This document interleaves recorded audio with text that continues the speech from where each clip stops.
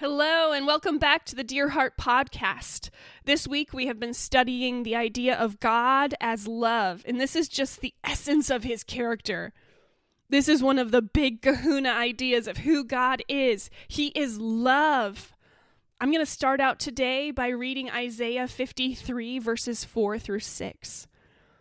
Surely he took our pain and bore our suffering, and yet we considered him punished by God, stricken by him and afflicted. But he was pierced for our transgressions. He was crushed for our iniquities. The punishment that brought us peace was on him, and by his wounds we are healed.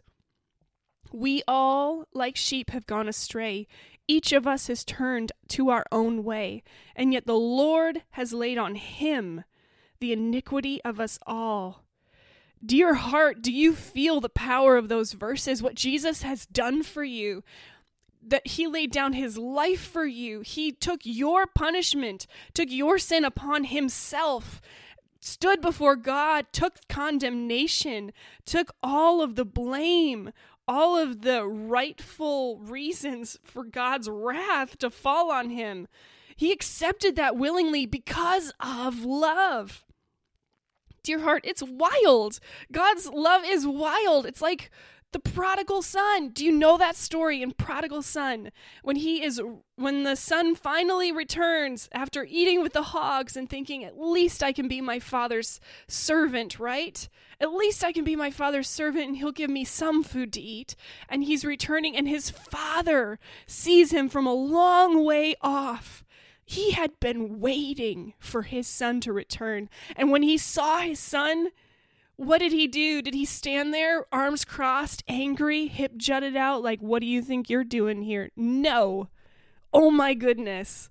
The father picked up his little tunic dress that they used to wear, and he ran. He ran to his son and he threw his arms around his son, which is so embarrassing in the Middle Eastern culture back then.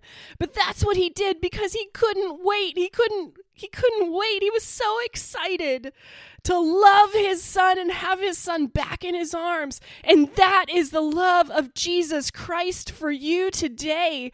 He's not angry with you sitting there waiting for you to return, watching you make the long walk back, thinking about whether he'll accept you back or not.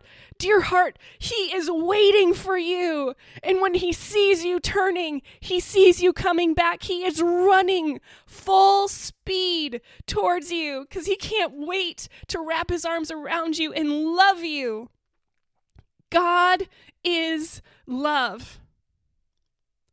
Dear heart, walk with that idea today. Celebrate that idea today. I challenge you to listen to worship music for like half an hour and just celebrate him. Celebrate your relationship with him. Spend time with him and then talk to other people about him. He is so worthy of your time. He is so worthy of your energy. He is so worthy of your life. Can I get an amen? Man, I wish I could hear your voice right now. All right. Now, dear heart, I'm going to leave you with a challenge today because we have had a very sobering week here in the United States and across the world. With this situation going on in Afghanistan, I don't know if it has hit you as hard as it has hit me. I am just heartbroken by the loss of our servicemen and women. I am heartbroken by the tragedy, the horror that our Afghan brothers and sisters are experiencing right now. Man, I challenge you to pray for them. Join me in praying for them and loving them and lifting them up to our Father who sees them and grieves this and hates it and has the power to change it if he chooses. To God be the glory.